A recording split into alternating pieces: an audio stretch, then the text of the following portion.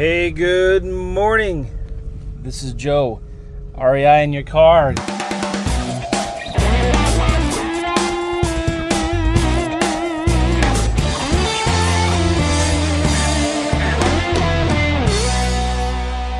Another good episode coming at you from my Ford Beast. Can you hear it? Can you hear it hum in the background and wake everybody up down the street? Yeah, I'm one of those guys.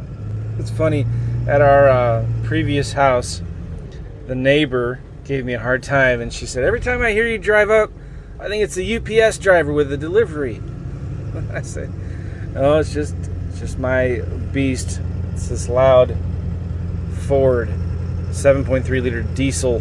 Maybe I should nickname these podcasts the 7.3 liters REI in your car.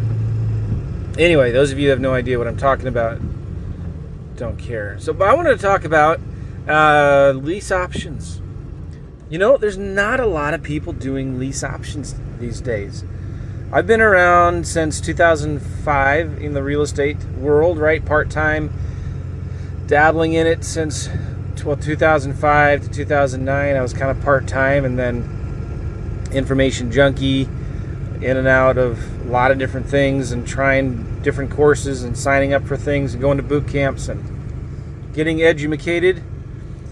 Took me about 4 years to realize that education doesn't do you any good without action. Unless you start implementing what you're learning, you're dead in the water. It's all about implementation, not instruction. And you can get all the instruction you need until you feel good inside, you know, and then you feel like, okay, I'm going to start doing something. And then, guess what? You get a question. You get a, well, what if this happens? Or, yeah, but I better go buy another course. I better go buy another course and figure out how that works. Or you get a shiny object and you say, you know what about this? Because if this happens, then I need to know that. So you buy another course. Now, there's nothing wrong with buying courses, but I think more important than courses is coaching. Getting somebody to hold you accountable, put your feet to the fire, and push you out of the nest. That's what you need a coach for. All right, but I'm going to be talking about lease options. When I was getting started, I really was excited about lease options. I was excited that lease options are a really powerful tool to control property without having to get financing, without having to get a loan. You know, I don't want to own a ton of little cracker box houses in the hood that rent for $700 or $800 a month. That, you know, I'm not trying to knock those kinds of houses or people who own those kinds of houses, but I don't want to have to knock on their door every week to collect the rent. You know what I'm saying? I want nicer homes in nicer neighborhoods. And that's why I love lease options. Lease options allow you to get the same cash flow you get in those crappy houses, but with nicer houses and with a lot fewer headaches, a lot less hassle. Why? Because you're dealing with tenant buyers who want to buy the house, not just rent it.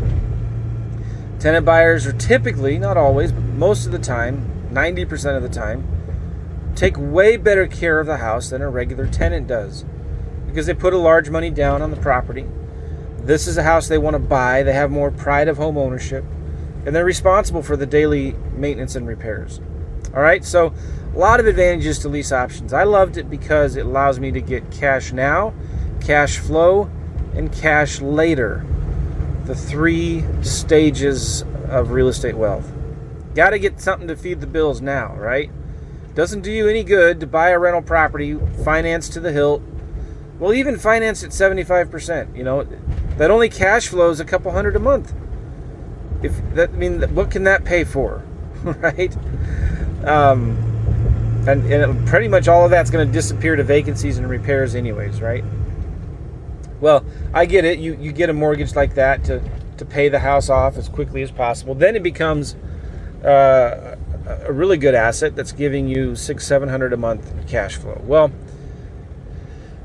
why not get a nicer house that you can control without owning it, without having to get a mortgage, It's going to give you fewer problems. It's going to be easier to fill. And once you do get it paid off, will give you much bigger cash flow. Now, if you look at the ROI numbers, it's pretty hard to beat a lease option deal, right? When you figure you can get into a house with just a little bit of money, sometimes even none, and a lot of times it really is none because you are financing the down payment, your option deposit. Well, I don't want to get into all the details, but it's the tenant. When you put a tenant buyer in the house, you're actually coming out ahead. You're coming out cash flow positive. It's really no money out of your pocket.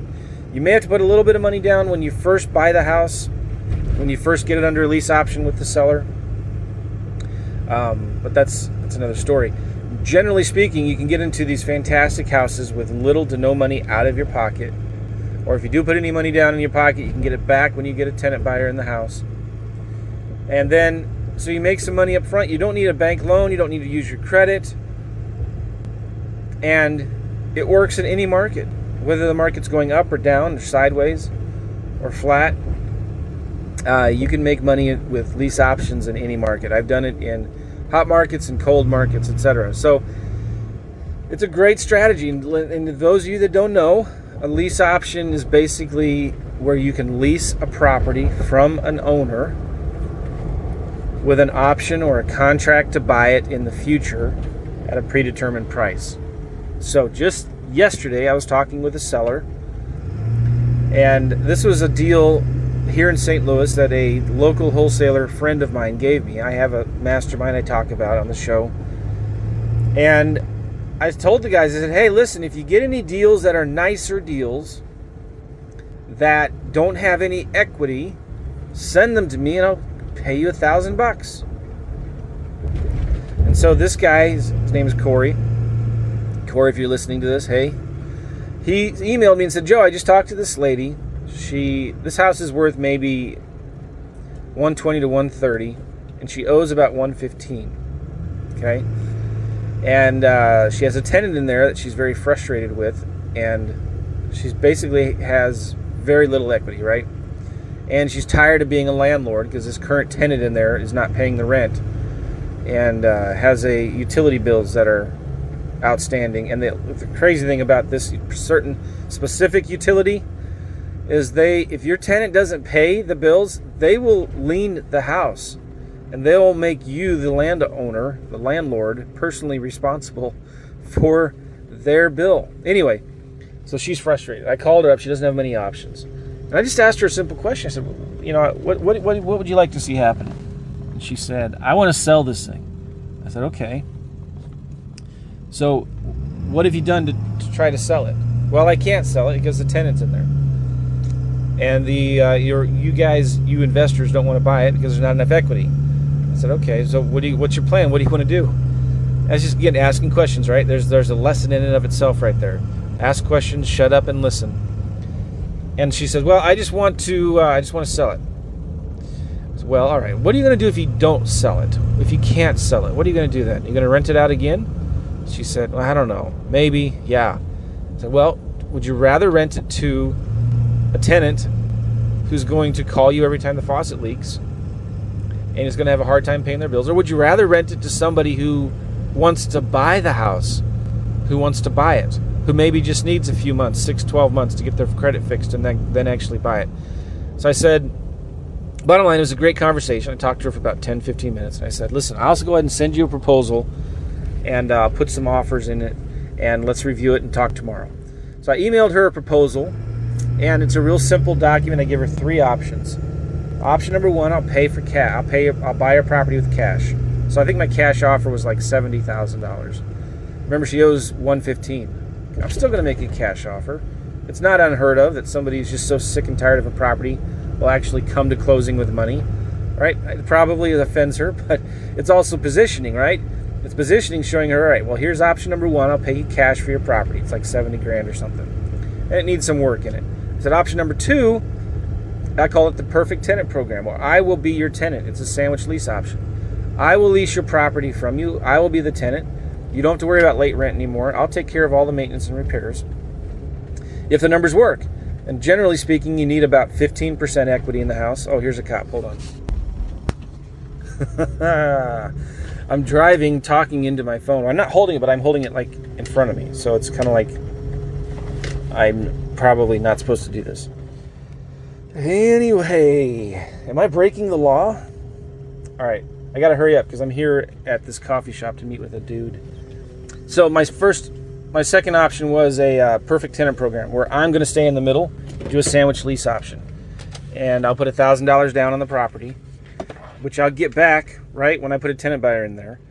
But then I'll pay her, I can rent it out for $1,200 a month, so I'll pay her $900 a month. I'll pay the seller $900 a month. And whatever my option price was with the seller, I had about 15% equity in it. So I think, I don't remember the details right now. So my third option was just a lease option assignment, or what I call a wholesaling lease option. Okay, so I gave her different options. I'm going to be talking to her later today. And but I just love this business. It's not a big deal. I'm just making an offer. If she doesn't want it, it's not going to work for her now. It's fine. She's going to have to evict the tenant before I get involved. I don't want to get involved with that. But I'll refer some attorneys to her that can help her with all of that. So lease options are a great way to buy and hold real estate. Okay, it's what you can do with all of those leads that you normally would throw away. You can do something with them, right? They don't have any equity. Maybe they're not super motivated yet, but they don't want to be a landlord. They want to sell it, but can't. The lease option might be a great alternative with them. So I got to go. I'm here at this coffee shop. I'm going to meet some guy talking about lease options, a friend from my church. I'm going to be talking with him a little bit about doing lease options as a investment, as a business. So guys, take care, comb your hair, and see ya.